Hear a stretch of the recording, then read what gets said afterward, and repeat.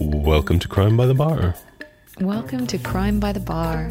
It is Friday. I'm so glad it's Friday. And it's Mystery Day. Yeah, I need to get on a flight, like, now. Ooh, Yeah, we'd yeah. better wrap this up then. Actually, by the time this is out, I'll probably be on a plane, flying home. And by the time people have listened through all of it, maybe you've landed. Yeah, maybe I'll already be drinking gin with Auntie B. Oh, Auntie B, fuck yeah. Auntie B, fuck yeah. Yeah, I'm going to see Auntie B this weekend. Drink some gin, live it We're up, all envious. and have a really awesome time with one of my favourite ladies in the whole wide world. And being in her mid to late 90s, depending on where your classifications fall. Yeah, she's my Patronus. Yeah, I'm changing it from my Patronus being Chloe from Apartment 23 to Auntie B, which is good. Auntie B is badass. Okay, so seeing as I'm pushed for time, probably. Well, I don't know. Probably I'm either boarded by now with this banter. I hope I'm boarded by now. I hope I didn't miss my flight. Nah, it's going to be fine. Yeah. Okay. Cool. I can see you on the horizon swooping away. I haven't packed as it stands. Okay, the separate timelines are... Okay, sorry, I'll shush. Yes.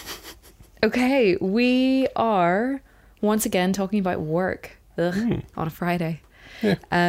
We're covering crimes that happen with colleagues or in the workplace. It's our working week. So the question remains, who is worse this glorious, glorious Friday? I'm pretty bad. I'm brief but brutal, let's say. Should you go first? I don't know. I'm... Okay, yeah, you go first. Okay, cool. That's easy. Fair enough. Brief but brutal. That sounds like a really nice description. Let's see how this goes. Jonathan, tell me your story. I shall tell you my story. I shall tell you the tale of Ruth Penelope Bell. I don't think I know this one. You don't? No. Oh, I was considering if it might have crossed your path. The story takes place back in the early 90s in Denham. Denham? In Buckingham. Is that in England? Yes. I mean Buckingham, England, Yes. rather than like American... No, not Buckingham. New Buckinghamshire. New Buckinghamshire in Connecticut. Or whatever. Right. Very possible, to be fair. But no, England. But I'm pretty sure I've heard of Denham, but I haven't heard of Denham. Are you sure you're not just getting mixed up with IT Crowd? Denham, Renham. Oh, no. Okay. I'm relatively certain. Continue. Yeah, let's Sorry. go with that.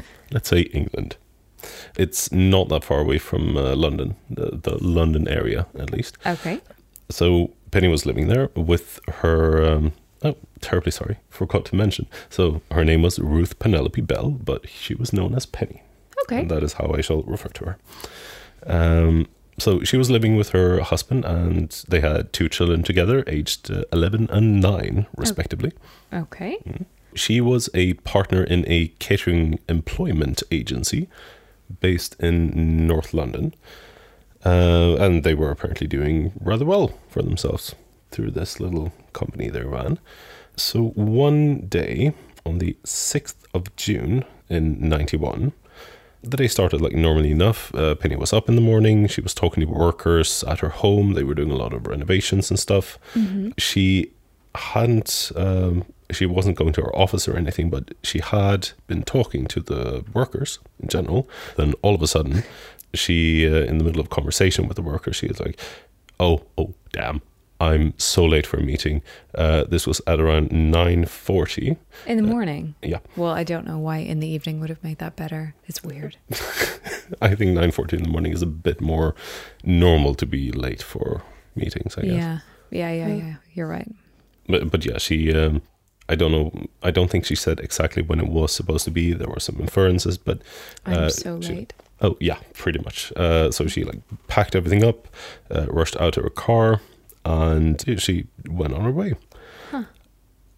But after this, we're not exactly sure what happened. So afterwards, people looked and they realized that she did not have an appointment set in her calendar. Even though she was kind of meticulous with all the work meetings and all that. Huh. But she didn't have anything in her calendar. Yeah. And like nothing really pointed to any kind of business she might have gone off for. She, in the car, what we know she packed, for instance, she had not really, she mostly had stuff relating to herself. I think she had some samples laid out in the back, but that was related to the renovation of her home and not to the work, basically. So it wasn't food samples, which would be kind of weird. No, not food sample. This was textile, I'm quite certain. But yeah, she drove off. We're not sure what happened. However, we had 2 witnesses that have come forward with statements saying that they saw her driving, well, a woman matching her description and the car matching and everything. Yeah. Driving very, very slowly with hazard lights flashing, kind of being annoying in the middle of traffic. One witness said that it kind of looked like, well, she had a passenger in the passenger seat, like she might have been struggling with them. The other of the witnesses said that he actually saw her as he was driving past her and looking, because this weird person driving slowly in the middle of the road and everything, looked over and saw her mouth, "Help me," from the car. Creepy. And the guy drove past and didn't do anything. Oh, what an asshole. Which is really worrying. Like, it's one thing if it looks like someone might be having a fight that might just be, you know, as in like having an argument or like hands in the air or stuff like that, but someone looking at you and doing like, "Help me." Yeah, if someone's doing a passive like, "Oh, help me," kind of like flippant, I can't be bothered talking to you anymore type thing in the car with someone else, like that's that. But whoa, looking into someone's eyes, staring across the way, mouthing, "Help me." Oh, that's creepy. Just drove off on their business, which is what an asshole. Really, really bad in my opinion. That. Yeah. But yeah, so neither witness did anything. They noted it and remembered it, but did nothing. So it's estimated that she drove to the Gurnell Grove Leisure Centre car park. Okay. At around 10:30. Okay. That she drove in there. But then we're not sure exactly what happened until around noon, when a pair of women, they had been to the park, they were returning to their parked car, and then they found her vehicle there. Wow. And Penny had been murdered. She had been stabbed to death in her car, which was then abandoned with her in it in the car park. Yeah. And she had been stabbed over 50 times in the chest. That's insane. That is an insane amount of stab wounds. I mean, think about like actually how much energy that would take. Like, that's crazy. It gets slightly more crazy, actually. What? Because, so of course, police was called in. They investigated the car and the crime scene. They saw that there were no traces of sexual assault. All of her belongings and valuables were accounted for. But the forensics showed that the attack had begun with the killer sitting in the passenger seat, striking her with a knife. But at some point, the killer had gotten out of the car, walked around to the driver's window, and then continued stabbing her through the window instead. Which is... I guess it's slightly more crazy even than that. That's unbelievable. Yeah. So, like, there is a point where, yes, like a manic, frenzied attack, but for some reason having that pause, like, we don't know if they went out and was going to leave and then went back, or if they, I don't know, the right arm got tired so they went around so they could do with the left. I don't know. There was That's madness. 50 But 50 like, rounds. it's, you know what is kind of scariest in a way? Whenever someone goes for the overkill, you kind of take it as something irrational and something that, you know, is impulsive. But whenever you get out and walk around the car and go to the other side, it's just like there's obviously a break at this point. There's some sort of rational thought process that goes through the mind that causes them to do that. That's the thing. Like there's a moment of calm in between all of that horror. Like, how does that work? That's awful. It really is. That is terrifying. I did say it was brutal. So now we know why they went out looking for witness statements from, for instance, the people who drove past her. So one of the people who saw her driving described the person in the car with her as they were kind of fighting or struggling. There was one source mentioning that when she saw that someone else was driving past her, she tried to pull off the road. Yeah. But then the man stopped her and took the wheel and steered her out on the road again. So one witness described the attacker as a man of about 40 with dark hair, possibly sporting a beard and wearing a bracelet on his right hand. That could be anyone. Kind of. Possibly sporting a beard. What does that mean? I guess it might have been shady or something. Yeah, but wow. But yes, we got a very kind of non-constructive description of the attacker, at least. But there's an extra facet to this mystery. Okay. Which is that on the 4th of June, Yeah. 2 days before Penny died, Yeah. she withdrew £8,500 from an account I think she shared with her husband. Yeah. The money was never found. And they could not find any leads on what it was for. So she was normally also very meticulous with keeping track of all expenses and all withdrawals and everything. No traces here. They just knew that it was withdrawn, and then something must have happened. Yeah. So police offered a reward for any information that could help solve this case. It started okay, this was in the 90s, but it kind of increased over the years, the reward. By the year 2000, so 9 years after the actual murder, it was at £20,000 as a reward for information that could lead to them catching the killer. Yeah. At this time, the police had taken over 8,000 interviews and 2,500 written statements. That's a lot. But they had not found a single lead on this.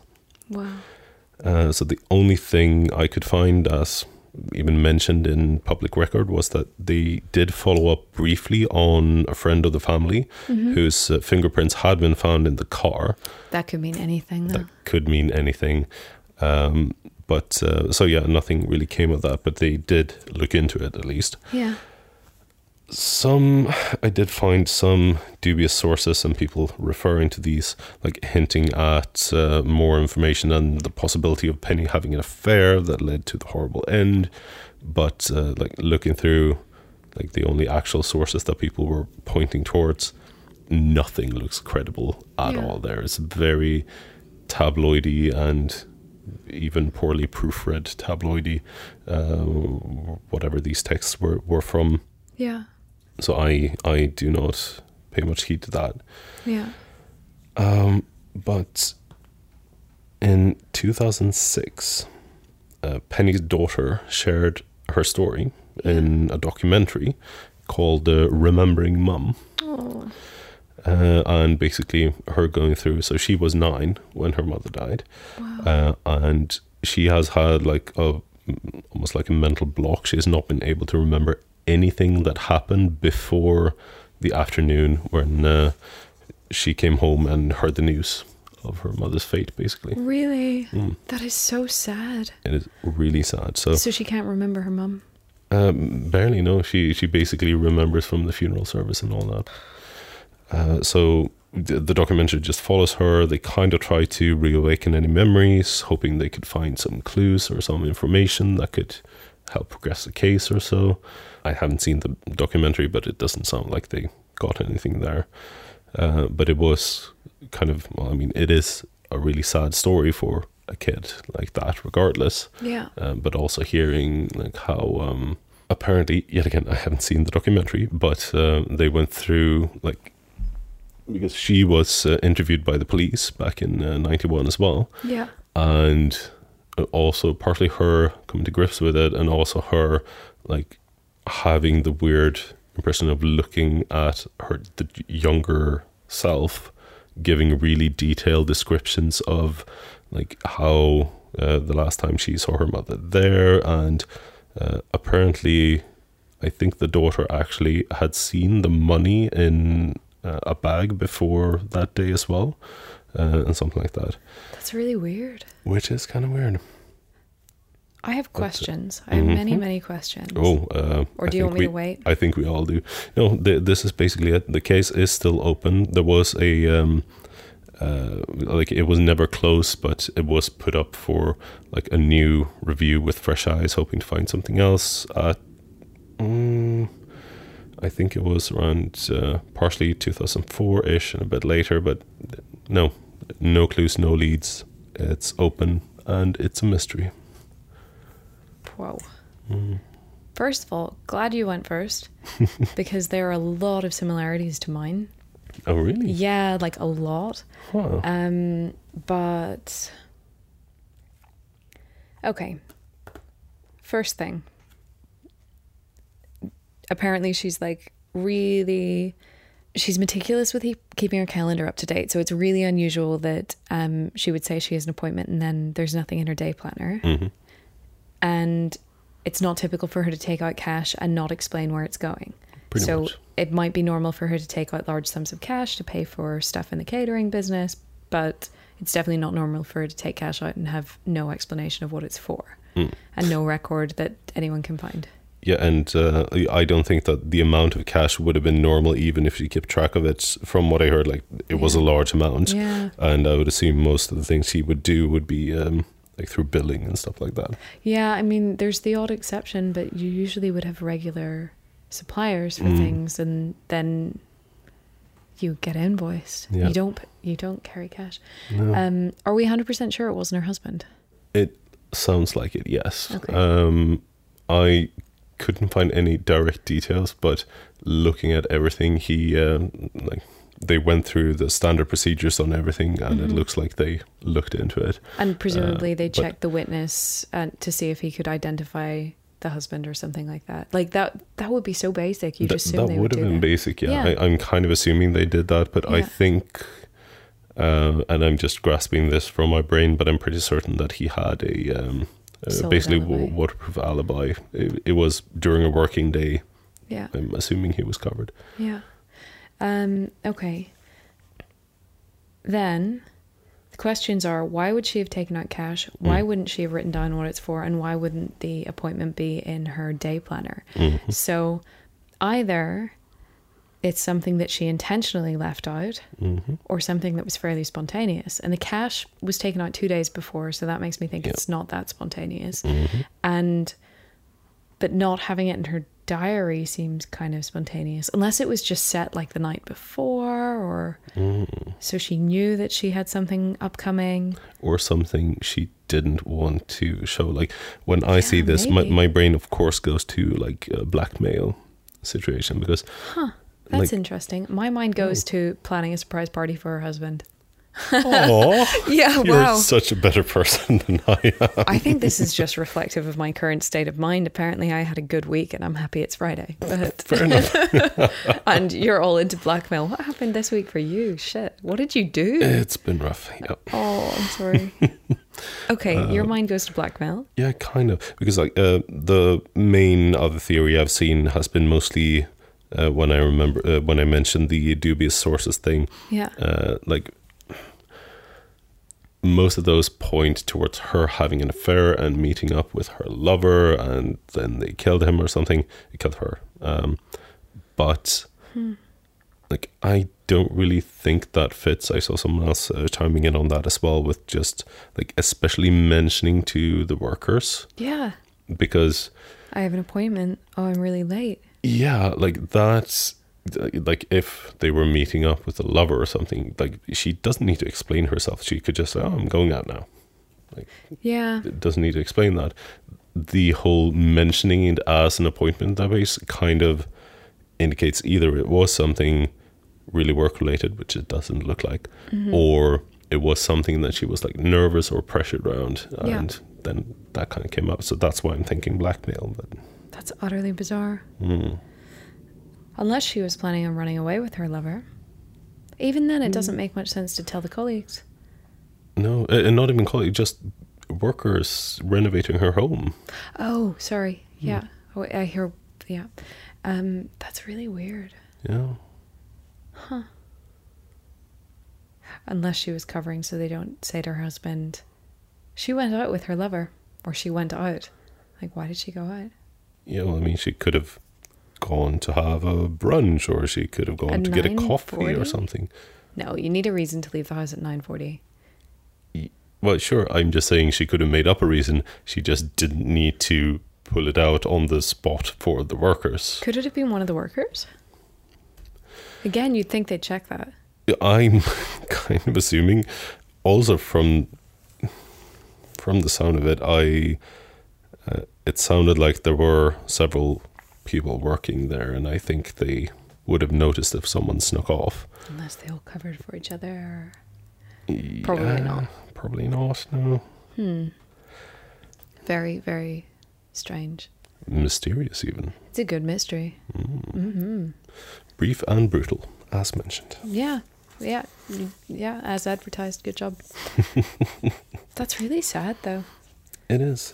You'd like to think that's not possible to happen in daylight. With people looking at it as it's unfolded, that's what gets me. Oh, I hope Like, that dude was haunted by not doing anything. hopefully. Because, I mean, maybe it wouldn't have made a difference, but it's just like, why wouldn't you at least call the non-emergency phone number? Yeah.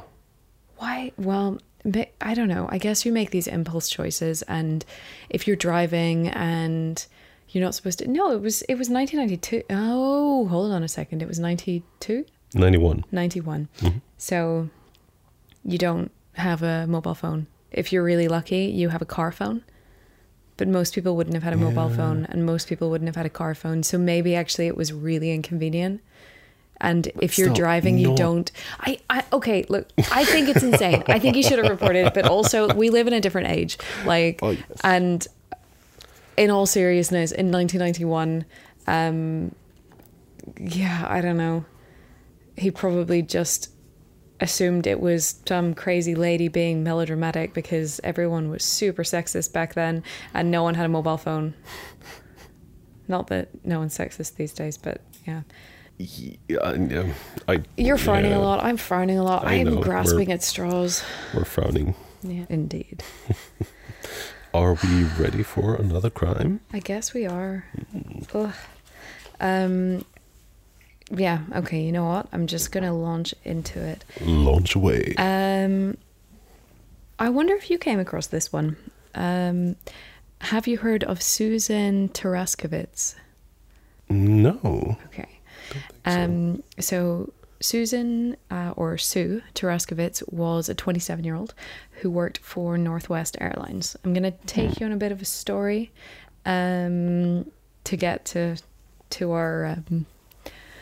well, yeah, I'll take you... Stabby climax. Yeah, I'll take you on a little bit of a journey to that. Well, that's what we're here for. Yeah, okay, so Sue Taraskovitz worked at Northwest Airlines since May 1987. She started out cleaning interiors of planes and later de-icing them. Her mum actually said this was her favourite job. As a full-time focus for employment? I think it was just one of her tasks whenever she was working for the airline. I mean, that is kind of a hardcore title. Yeah, pretty much. Yeah. Aeroplane de-icer. I don't think she was like, 8-hour shift of de-icing planes, but apparently she really enjoyed it. But yeah, she started off as just a standard cleaner on the planes, and she worked her way up from there. So she started there at around 22. But for 2 years, that was what she did. And then for the following 3, she was moved over to ground crew. And that's when things started taking a turn for her. So at the time, Sue was the second woman ever to work for Northwest Airlines as a ground service employee. Really? Yeah, which sounds insane. Now, I haven't given you the year yet. We are sort of covering the late 80s and early 90s. So by the time she started in the ground crew, it was around 1989, early 1989. That still sounds weird, though. You know what's crazy? So I listened to a This American Life episode a few weeks ago. I actually pulled the name of it and the episode number because it's a really good episode that I can highly recommend. It is This American Life episode 647, and the title is LaDonna. The episode is about a woman called LaDonna Powell. She worked for a few years at the TSA and then moved into a different job. This is a direct description from This American Life. The new job was out in the tarmac with a private security firm that worked with the airport. Eventually, that firm was bought over by Allied Universal, which is like this huge, big company. It sounds very conglomerate-y. Yeah, but it's an awesome episode. What I didn't realize, it's essentially a story about speaking out against sexual harassment, and she ends up losing her job, but she was put through so much shit, this woman, LaDonna. Like, whenever she got her job as part of a security firm on the ground, one of the things they had to do was do checks on the tarmac and patrols, things like that. And there were a couple of spots that people really didn't want to go to, that were really, really far out, as far away as possible from the airport. So there was this one shed in particular that was like furthest out of the grounds, and all of these sheds have like security cameras in them. And she started being sent out to this shed more and more and more when she was on duty, when she started speaking out against sexual harassment. So it started off with like some fairly odd, but seemingly not normal, but some people might argue harmless things. I would argue otherwise. But so one of them was, I think it was her first day on the job, there was a guy who just started making weird small talk about things, and he made a couple of inappropriate remarks about, I think, maybe ethnicity of other colleagues or about sexual orientation, like just weird little remarks that you're like, I would hope I don't have to deal with this. But for me, I'm just like, I've dealt with this so much that I'm like, this is bullshit, but it's also so standard that you're rolling your eyes going, this isn't fair. But what are you going to do if you picked a fight over every person who behaved like this? You wouldn't get anywhere. But even that kind of escalated quite quickly. The guy ended up, I think he had porn. That was it. He had porn and was like masturbating on the job, and and he made her somehow aware that this is what he was up to. Anyway, she complained about him, and he ended up getting fired, but not for that. He got fired for stealing water. Like, of all things, of course you're not fired for saying sexually inappropriate things or later racist things or actually being sexually inappropriate. You're fired for theft, of course. But anyway, stealing water. Yeah, seriously, it's a really good episode. You should listen to it. Okay, everyone should listen to it.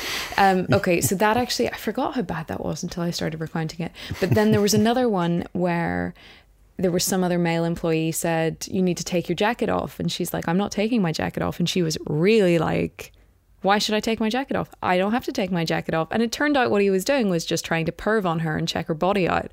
And that's what I was thinking whenever I was like, yeah, some people would, I think that's bad. But like, if you're new as well, you just kind of, I mean, a lot of the time you just make this stupid decision and then realize afterwards, shit, that's what that was about. But she just came across a badass, smart woman who doesn't take any shit. But so she started speaking out about these sorts of things and complaining to her union, complaining to her employer. And she started more and more being sent out to the shed as far away as possible from the building, and she'd be left there for an entire shift without being able to take a bathroom break, without being able to do anything. And there's like, you're not allowed to, I think it was you weren't allowed to bring food in, but they would leave her out there all day and not send anyone to replace her. And she would say like, can you send someone to replace me? And they'd just say, yeah, there's no one available, blah, blah, blah. And if she went to the very corner of the room, then she could like sneak in some food so she could snack in the corner of the room. The whole thing is awful. And the more you listen to it, it just gets worse and worse. But eventually she manages to get a supervisor position and gets into the supervisor office and sees it's 100 times worse. Like they now do it with another woman in that shed in the middle of the nowhere. And whenever she's saying, can someone send out a replacement because I need to go to the bathroom, they're like going, yeah, we'll do what we can. And then they don't do anything. And now she's seeing it from the other side, saying, yeah, it is as bad as I thought it was. And it's another woman who is speaking out. It goes on and on. It's absolutely horrible. She tells stories about there being porn in the break room, about people asking her about her sex life, like just and all this harassment she sees going on against other women as well. And it's really crazy because this is super recent, her story. Like it was on This American Life, like, I don't know, a month ago. But yeah, do listen to it. It's episode 647. And I had no idea that it was such a boys' club. But it's horrendous. Going back to that, it's 1991. So it's 20 years ago, more than 20 years ago, almost 30 years ago. Yeah, doesn't that make you feel old? Well, most things does. So it's almost 30 years ago. She is, she's only the second ever female ground crew member for Northwest Airlines. So at that time, there were very few women working in the positions. By the sounds of that This American Life show, there's still not that many women. But yeah, there were very few women working in those kind of positions, and there was none in supervisor levels or above. And she was immediately subjected to harassment. So we're back on Sue Taraskovitz here. And it was really crazy whenever I was researching this, because a lot of it had echoes of the This American Life story with LaDonna. So this is a direct quote from a newspaper article. Women's underwear and tampons were strewn about a worker's coffee break room. The room was described by one co-worker as a hell zone, with centerfolds of naked women on the refrigerator and copies of Playboy and Hustler laid open on the tables. Often, the workers would say, male employees would gather around the magazines, making loud grunts and groping themselves, also exposing themselves. And there was one employee, actually a supervisor, who was known for doing that, as well as urinating in an employee's coffee thermos and then rubbing his genitals on another co-worker's sandwich. So this is all reports shared by the union whenever they were interviewed by major newspapers. And there are so many reports that completely corroborate what I'm going to tell you about Sue's experience of her time there. I can imagine there's a huge amount of reports that don't get that far as well. Yeah, and is even more terrifying. Yeah, so this is 30 years ago, and then you have that LaDonna story, and it's like, shit, a lot of the same stuff is still happening. Yep. So she was subjected to constant sexual abuse, and the whole thing was sexual harassment and abuse, and it was bad. Some of the worst culprits were allegedly Robert Brooks and Joseph Nuzzo. Robert Brooks was at some point suspended. That was around late 80s, early 90s. Bear in mind, she'd been working there since 87 and only on the ground crew since 89. Yeah. He was suspended and later given a second chance. And Joseph Nuzzo was originally fired, but then by January 1990, they had changed it to, they came to an agreement to make it a suspension without pay. And then by March, they decided to give him a second chance. So he ended up coming back and apparently never forgave Sue for reporting some of his behavior to the union, and he completely blamed her for reporting it, not once thinking, yeah, I shouldn't be doing this. So in late 1991, she was up for a promotion to equipment service crew chief, which is also known as ramp supervisor. Basically, it's a supervisor for the ground crew that loads and unloads baggage and mail off the planes. She missed out on the role for someone who applied after the deadline. She was a member of the same union to the guy who won the role, and she complained. The original offer was actually revoked, and by February she was promoted to the position, so she did actually get it, which was pretty cool all in all. So this is now February 1992. The harassment actually got worse, although maybe that's to be expected because so there had been a lot of pretty nasty stuff directed at her for a while, but it got even worse. There was sexually explicit graffiti about her in the men's toilets and on work equipment, including descriptions of her performing oral sex and statements calling her a slut, a bitch and a whore. There was also a large drawing of her with her legs spread that showed up on a wall in an airplane cargo bay. She also started receiving phone calls at strange hours, often in the middle of the night, but she also worked night shifts, so sometimes it would just be at weird hours all round, and her car was vandalized. The other thing that started happening is anyone who stood up with her was also stood up for her, was also subjected to abuse. So her boyfriend's car was vandalized, friends and co-workers' cars were vandalized, and even her sister's car was vandalized. And this is also off-site, so this was some of this happened in her driveway as well. Yeah. But we're going to go in a slightly different direction. So that was February when she got her promotion. By May and June in 1992, a group of baggage handlers were visiting the Foxwood Casino about 45 minutes away from Boston. This is all happening, around Boston Logan International Airport. So Foxwood Casino, just outside of Boston, these baggage handlers were withdrawing large amounts of cash. Sometimes they would stay and gamble, sometimes they'd immediately cash in the chips. And on one occasion, 6 men arrived, and using automated machines, they used their credit cards and driving license to withdraw thousands in chips and vouchers for the casino. And then they walked out and returned minutes later with new credit cards and different identities and did the same thing. Oh, that's not suspicious at all. No, and there are 6 baggage handlers all together. So another incident was on the 14th of May 1992. It resulted in a baggage handler being arrested at the same casino, and he was in possession of $27,000 in cash, 11 credit cards, and 8 driver's licenses. All in different names, all with his picture on them. Oh, to that extent as well. Yes. So, and it was the same thing, more or less, with all of them. They all had fake Massachusetts driver's licenses with different names, but seemingly their photo and credit cards that matched. Oh, I thought at first they were just being opportunistic, like nabbing cards from cargo, etc. But that is, that's some proper criming. Yeah. So by August 1992, numerous colleagues were subpoenaed in a grand jury case relating to a $7.5 million credit card scam.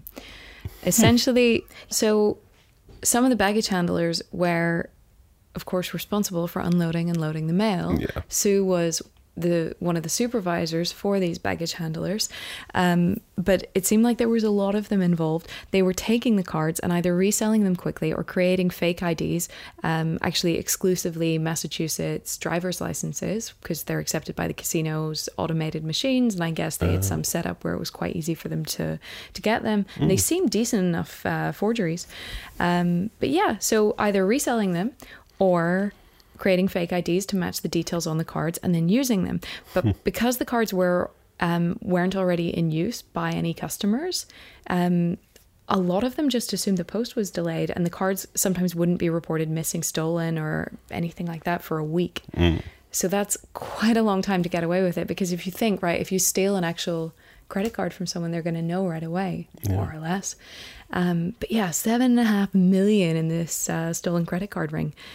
In the years that followed, there were 37 federal and 19 state convictions in the case. 10 of those who were convicted were Northwest employees. 3 of them were Joseph Nuzzo, Robert Brooks, and a guy called Joseph Ferretta Jr. And those 3 were all listed as having harassed or intimidated Sue in the years before. And she'd lodged cases with the union and with the airline, specifically talking about them. She wasn't the only one who reported them, but she did report those 3. Yeah. By the time of the indictment for the grand jury, graffiti of a coffin with Sue's name in it showed up in the bathrooms at the airport. Oh. This is it. Okay. How creepy is that? That is very direct and very creepy. Yeah. She'd already had death threats from another colleague, but the colleague had made death threats against other people. It was one of the reasons he was suspended. I think it was Robert Brooks. But the whole thing is just awful. Yeah. Okay, so by this point, it's a month since the subpoenas. It is Saturday, the 12th of September, 1992. Sue was working the graveyard shift. The shift was from 11 a.m. on Saturday until 7 a.m. on Sunday. Now, at 1 a.m., she volunteered to do a food run for her crew and started taking all the orders down. Then she left the airport to buy the food for herself and everyone else at a nearby sandwich shop. So it shouldn't have taken too long. Before leaving, she reportedly received a strange phone call, but they haven't been able to trace it. They haven't been able to confirm it. Very little information on it, but apparently she received one. Okay. One union member who was also an employee of Northwest said they saw Sue before she left and was quoted as saying she was not her normal outgoing self. She was agitated and quiet. I exchanged hellos with her and watched her walk out of the area to go on break. This is the last person that admits to seeing Sue alive. So, Monday the 14th of September. At this point, Sue's time card has been checked out of work normally at 7 a.m. and she's actually been checked in for her next shift already. Even though no one's seen her since she went off to get sandwiches. No one's reported her missing. Okay. So she was checked out of her last shift and checked into her next one. It is now Monday. It's about 30 hours after the last time she was seen. Monday, 14th of September. Sue was due to accompany her sister Deborah to a wedding gown fitting, but she didn't show up. Her mum had been a little bit, curious the day before when she hadn't seen her daughter, but figured she'd pretty much got off shift and went to church. She was pretty devoted Christian, and just thought it's a bit weird, but she works night shift, so I guess it's fine. Yeah. But whenever she didn't show up for the wedding gown fitting with her sister, it was, really there's something going on here. So it seems like at that point, the family reported her missing. But on the same day, and still early, around 9 a.m., a passerby had noticed blood dripping from the trunk of what turned out to be Sue's car. The car was parked outside an auto body shop that was near the airport. The police were called, and in the trunk, they found Sue. She'd been beaten and stabbed. Now, much like yours, she hadn't been robbed. She hadn't been assaulted in any way. She hadn't been sexually assaulted. And the only thing that appeared to be missing was her necklace. Nothing else. Her parents had no idea that she was being subjected to harassment at work, and so much so they assumed that the murder was a random crime. And it was over a year later, it was Christmas 1993, that Sue's mum, Marlene, found a briefcase in Sue's closet with her diary in it. And in the diary, that's where she found really detailed documentations of abuse. It only covered maybe a year or two of it. I think 89, 90, that kind of time period. But there was a lot of complaints that were lodged with the union and with her employers. So they know it continued. They know it got worse. But for her mum, it was a total shock. And it seems like she naturally was really struggling to cope with her daughter's disappearance her daughter's murder, and had been avoiding going into her room and pretty much left it as it was. So That's why it was so long after whenever she found this. I mean, I get that from the parents' perspectives, but I hope that the police would be able to get some clues, for instance, with all the complaints and everything she lodged with the union and all that. It seems like they didn't disclose it initially. What they did think might be related to it was the grand jury case, because the indictment happened like a month before the murder. Then you had the graffiti coffin thing show up, and well, I'll go into a little bit more detail on that shortly, but they thought it was more likely to be related to that than to any sexual harassment or complaints generally that she'd lodged against colleagues. So by 1995, the Taraskovits family had actually decided to push to sue Northwest Airlines for not doing anything about the harassment. They ended up settling the suit and came away with $75,000.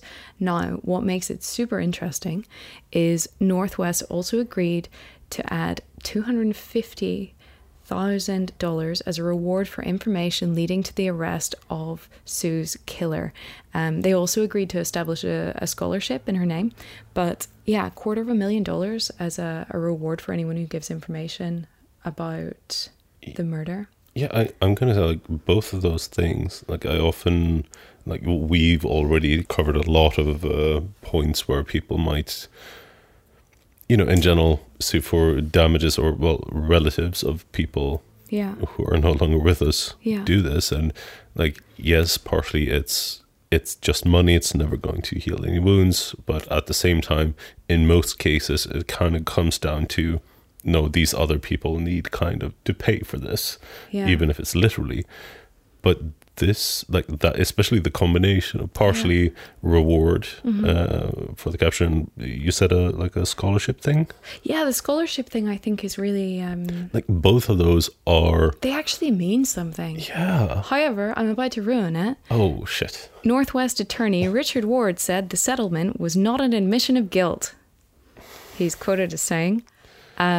Northwest did the best it could under the circumstances. It takes its anti-sexual harassment policy very seriously. Obviously. Northwest is now part of Delta, by the way. Just in case you're picking an airline provider. Important consumer information. Then, you know, it's good to... I'm not suggesting Delta has anything to do with this. I'm just saying Delta have enough issues without me pointing this. Probably, like, but yeah, I know nothing about them, but my gut feeling when I just hear the name is dog killers. Oh yes, that's those what people. Comes to mind for me. Yeah, true. You told me about that one. There's been a few, and but it's not all I just Delta. get a general bad Don't worry. feeling. There are other airlines that will also treat your pet terribly. Oh, possibly. Sorry, it's not that they treated their pet terribly. Well, anyway, whatever. I'm going to stick with KLM and Air France. Yeah. If you guys want to sponsor us, then please do. Hey, especially KLM, as long as we get a say in the sandwich options. My favorite one is they do this tomato pasta thing with courgette and way too much cheese, and it's super salty. It's amazing. True. That's a good one. I had it whenever I was really hungover coming back from Madrid a few years ago, and it was just like absolute heaven. It works really well with the wine as well. I love that they give wine. Yeah. I hope. So KLM spokespeople, here we are. Yeah, KLM, come on, hook us up. Actually, as you're listening to this, I might be on a KLM flight. There we go. Well, I am flying KLM. So. I'm going to get back to it, finish my story. Do it. So, Sue's mum, Marlene, is still working to keep Sue's case in the press. And in one news article, she said, the case is still open. It's still being worked on. It's always going to be there. Please come forward. It's not too late. And actually, at this time, I'm going to do something we never do. If you have any information relating to the case, please call the State Police Detective Unit for Suffolk County. And if you're in the US, which I'm guessing you are, you can reach them at 617-727-8817. And I'm also going to put it up on our website and on Twitter whenever this episode launches. That's really good. Yeah. I do kind of love this. This is good. She It's really heartbreaking because there's some really early interviews with Marlene, Sue's mum, and she's, you know, saying people obviously have information and we're really confident we're going to find the people who did this and da da da da da. And then I searched to see if there was anything on YouTube on the case, and there's essentially 2 videos, both from local police, and both are her doing a plea for information and sharing the story. So one of them one was, I think, 19 years later, and one was 22 years later. So they're like not super recent, but they're recent enough. And it's just so sad because there are so many things that really don't make sense, and there aren't any answers.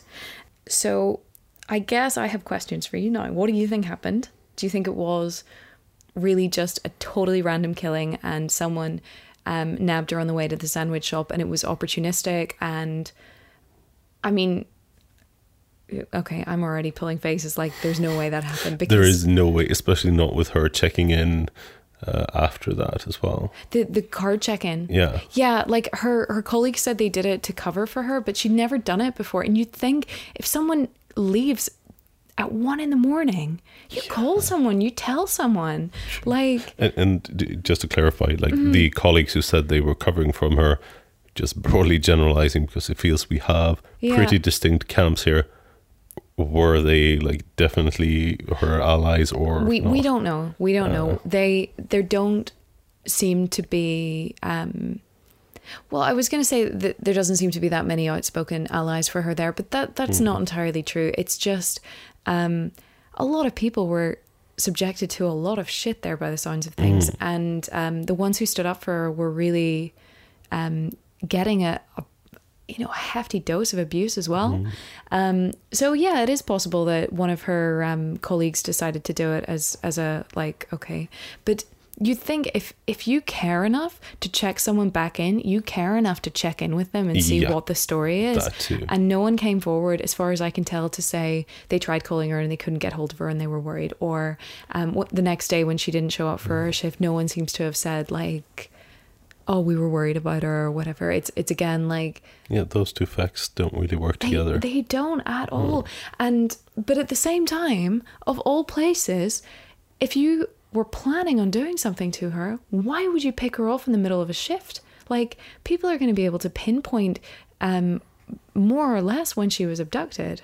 I'm assuming she was abducted. I'm assuming she did not go willingly, which is a strong assumption. Less at the same time, like if you have like the timing with in the middle of a shift, if you have accomplices who are in on it and can give you an alibi, that is a solid period to have and a solid, seemingly solid alibi. Yeah, maybe it was someone who was also on shift at the same time. That is kind of a scary thought. I didn't think about that. Okay, so but so like, were there no physical evidence whatsoever on like when we're talking not car trunk body, all nothing of that? Nothing that has been shared, but it's an open investigation, so maybe there is a lot of evidence that they're just not sharing with the public. But it's crazy. I actually was surprised at how little coverage there seemed to be on this as well. Okay, so we're pretty sure it wasn't a random killing. Do you think it related to the harassment? Do you think it was someone was pissed off and blamed her for like the guy earlier who really just held a grudge that she'd reported him? Like she did consistently report these guys for their behavior, and she did have friends who said to her like, why don't you leave? Like, they tried to convince her to take different jobs.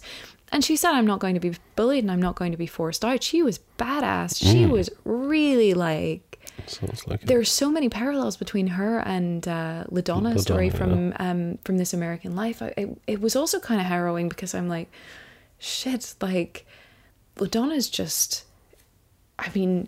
She's turned out okay. I mean, granted, she's fired. She lost her job over all this. So, I mean, by all accounts, it's still bullshit. But I mean, she's got her life. Like, how sad is that I'm sitting here going, oh, lucky her, she's got her life.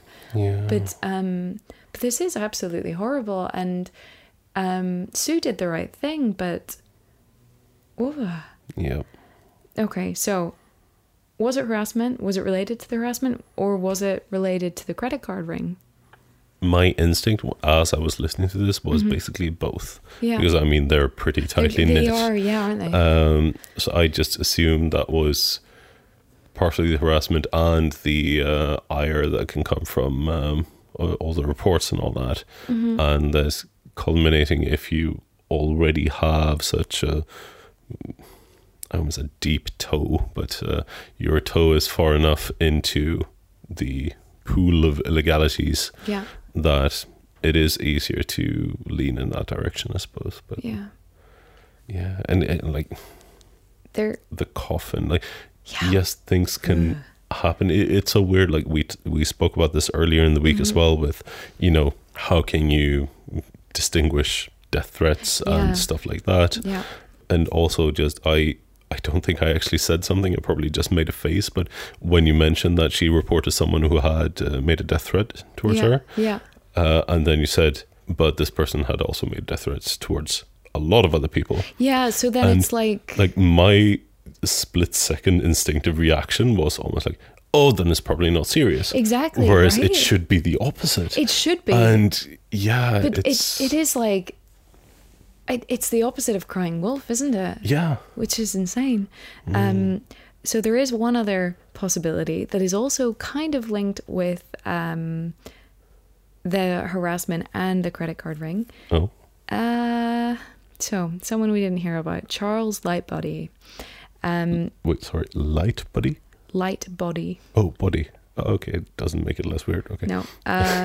So Charles Lightbody was convicted in 2006 for being involved in identity theft. He was also thought to be involved in the stolen credit card scheme and allegedly had, at the very least, mob ties.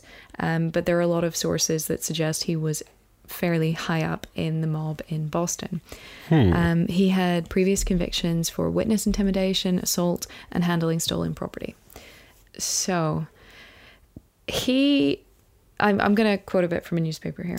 Please do. While you're looking up, I have to say how much I love the combination of Throwing stuff in at the end. no, the allegedly and at the very least, Yeah. right after each other. Yeah, sorry Which is about that. like, That's no, kind of I overkill. get why it is fine, but it made me giggle internally. It's creeping me out. Okay, so federal investigators claim co-worker Joseph Nusa told others just before Sue's death that he had feared Susan knew about his credit card theft ring and would talk to the police. As a side note, she had started believing the death threats, and in the weeks before her death, she did say she feared for her life. Don't know if it was much worse than before, because you do wonder in hindsight if friends are just going, she did say in the last couple of weeks she was scared that someone was after her. Yeah. Back to the article. He, this is Joseph Nusa, was convicted of the credit card scheme and went to prison for 5 years. He told the Boston Globe he had nothing to do with Susan's murder. Another co-worker who claimed he had a relationship with Susan pled guilty to obstruction of justice for lying to a federal grand jury investigating her death and went to prison for 18 months. He actually, I believe, he perjured himself. Apparently, this other co-worker. But since he admitted it, do we know about what or in what context, and what was the actual truth? He said that he basically lied about his alibi, but we know that he wasn't in the area when she died, so it didn't make any sense. It was really weird. He said that he was working at the time that she was murdered, but they later proved that wasn't true, and he was given the opportunity to fix his testimony and he didn't. He insisted that he hadn't spoken to anyone in Boston and that he had been in work, and he was like thousands of miles away, or at least hundreds of miles away, but he definitely wasn't in work, and he probably did speak to someone on the day of her murder that he claimed he didn't. I mean, that's just so much more suspicious. Isn't it though? Like, for sure he was not there, but there's something weird going on there. Really weird, yes. So the last one was Robert Brooks. Robert Brooks actually, it says in Robert Brooks was actually an usher at Joseph Nuzzo's wedding, by the way. That's how close they were. Oh. And they were convicted at the same time as Charles Lightbody in this new scheme involving identity theft. So Robert Brooks, who was once Nuzzo's usher, admitted he lied when he denied talking to Nuzzo on the day of Susan's death. There's also another guy to throw into the mix. Northwest worker Arthur Rizzo of East Boston served 5 years in prison for his role in the stolen credit card scam. In 2006, he was busted again for credit card fraud. He and 11 others in Boston and New York are suspected of possessing... He and 11 others in Boston and New York are suspected of posing as Homeland Security officials and calling Pakistani and Indian immigrants to steal their identities. That was the latest thing that they were convicted in. So, I mean, that is a very severe combination of impersonating officials and hate crime, I guess. And stealing identities. Well, and, that too, but the it's two not others seem a bit crime, heavier. it's more opportunistic, right? But this is a combination of ex-colleagues of Sue and this guy that apparently has mob ties, Charles Lightbody. And Marlene, her mother, is convinced that people know. A lot of people are convinced that that it's not that someone knows what happened. It's that people know what happened and they're not coming forward. And you're talking about $250,000 that's been sitting as a reward for 25 years almost. Yeah, that's not nothing. There's a reason why people aren't coming forward. Maybe it is related to the mob. The whole thing is crazy. And I can't believe it hasn't got more coverage. Yeah, from what you're telling me, this is like, it is all horrible. But aside from being like unsolved mystery, it's also a very good story with so many layers. Yeah. I would have thought this would have been jumped on more, yeah. Yeah. I guess people get caught up in the credit card fraud and they forget, like, hey, at the core of this, there's a woman who was harassed for years, stood up for herself, was a total badass by all accounts, and lost her life for some horrible reason that we're not even sure about. But the police were very outspoken in that she had nothing to do with the credit card fraud, by the way. But she would have supervised some of the people who were involved. And part of me wonders if she discovered something that night. And that's what happened. But it doesn't really explain the phone call or the possible phone call before she left work on the sandwich run. Like the whole thing is a little bit strange. And also, sorry if I got the timeline wrong, but by the time, I'm not sure what she would have discovered because they were all already kind of hooked on the credit card charges before that, right? No, it was just the grand jury indictment that had come through a month before. So you know what grand jury is about? Grand jury is essentially determining whether or not the case is strong enough to go to a full-blown trial. Oh, okay. So it's imagine, so the burden of proof is a lot lower because you don't need to like convince these people that your plaintiffs should be convicted. All you need to do is convince them there's enough here for a case and enough here to take it to the next stage. Okay, so, that makes it way more likely as well that if she would have found something, that would be more pressing issue to sort out. Yeah. Yeah. Because they're already being indicted and they don't know how much they have. It could also just be as simple as they thought, like, one of these guys had basically said that she was a snitch and it doesn't seem like she even knew about it.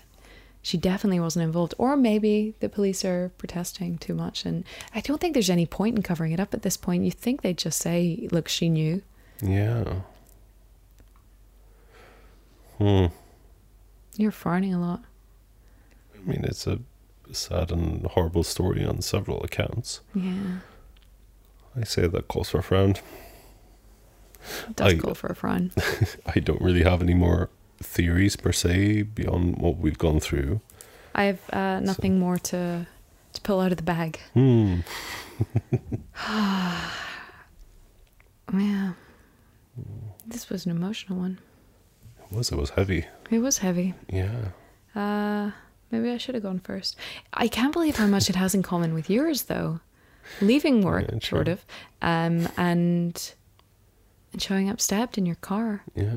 where it seems to be there's the potential for a lot of witnesses, and actually no one's come forward other a lot than of DNA and everything as well. Yeah, I mean, Like I'm so surprised. I mentioned in your case the whole because you have a body, you have an entire car that have been at the very least stopped, but also driven. yeah, Someone has been murdered, then stuffed in a trunk, and all that. yeah. It feels, unless we're talking, clinical professional hitman style. But then why would you beat her first? Yeah, exactly. Although beating someone who you believe to be a snitch isn't, unheard of, and it is kind of in line with Boston mob hits of the day. Like it is kind of personal. Really? If you, yeah, it is. I would have thought it would have been a bit more dramatic and it's like less personal looking if it was making an example thing. Yeah, maybe. Oh, isn't that thing? Isn't it the Boston tie? I don't know. It's a something tie. I think it might be a Boston tie. I might be wrong. It is graphic, but What is it? It's. Do I want to know? Why don't you tell me a story that involves it instead? Let's do a mob episode and we'll deal with it then. I don't want to hear about it now.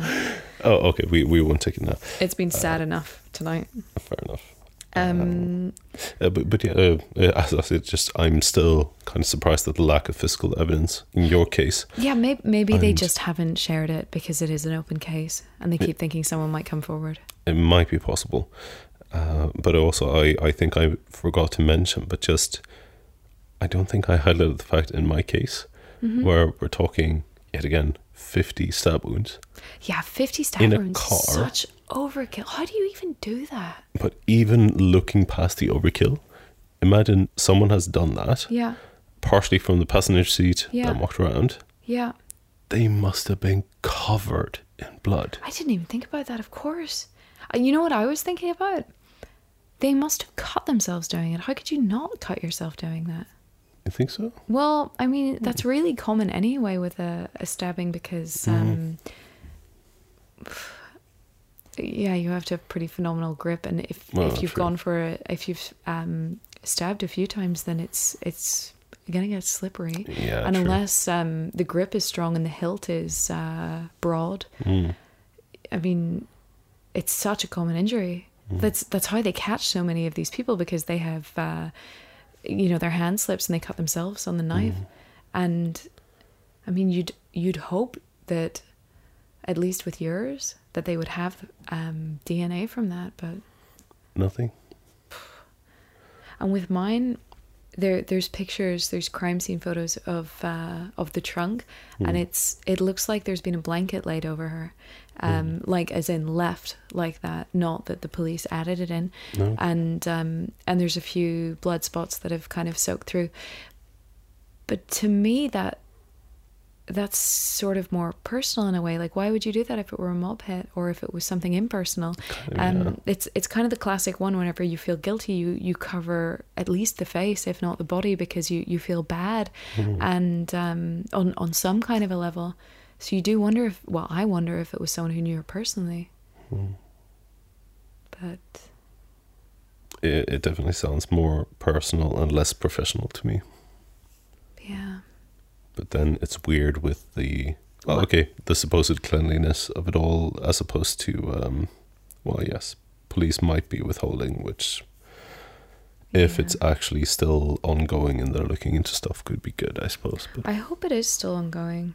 I mean, it seems unbelievable this hasn't been solved. You know what I would love if, aside from Trevelyan, because Trevelyan we know is now a secret spy in the south of France. Yep.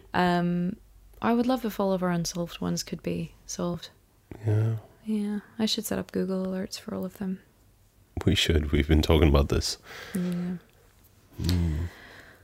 Well, that is my crime for this Friday. It was a heavy one, but a good one. And like I do want to repeat, in case you missed it, please rewind, because if you have any information, I thought that was a very nice plea, and since it's still open and if anyone can help, Definitely worth doing so. Yeah.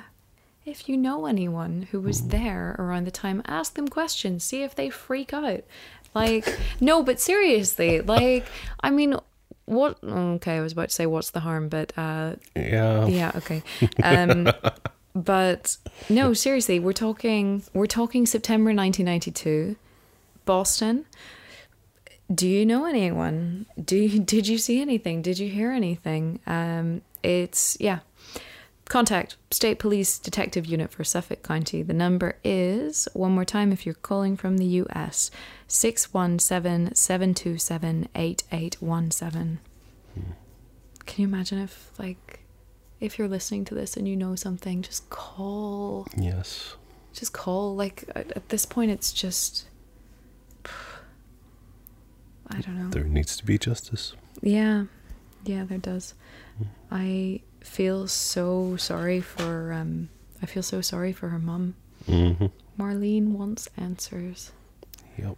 Her dad has now passed away with no answers. Mm. No parent should have to bury their child. This is true. Okay. And on that very sad note, we can't end on that sad note, right? This is really very much we should have a drink before finishing this podcast, but okay, let's cut something fun in here. I'll just go through the archives and find some hilarious outtake and paste it in completely without context. Okay. That might be slightly disrespectful, but nah. No, we'll just leave it in like this and then it's fine. Well, thank you, dear listeners, for tuning in again. We are back next week, and we wish you a very nice weekend.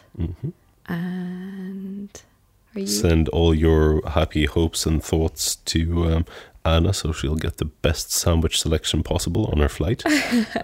And like I said, we'll see you next week on Tuesday.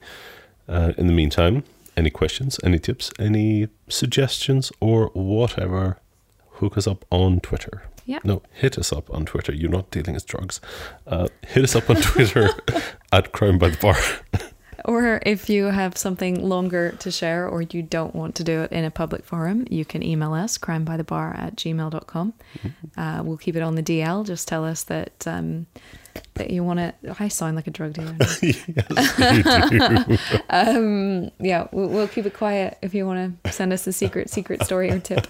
Or if you want to shout out, give us a shout. We'll possibly oblige you. And for all the fancy extras, you can go to crimebythebar.com. I will put the phone number up there. If you have missed it and you keep missing the timestamp and it's really annoying you, then that's fine. I will put it up on there. And we should share this one on Twitter some. We should, and we will. We will. So that's it. So thank you for listening. Thank you for listening. Bye. Bye. Everyone. Bye.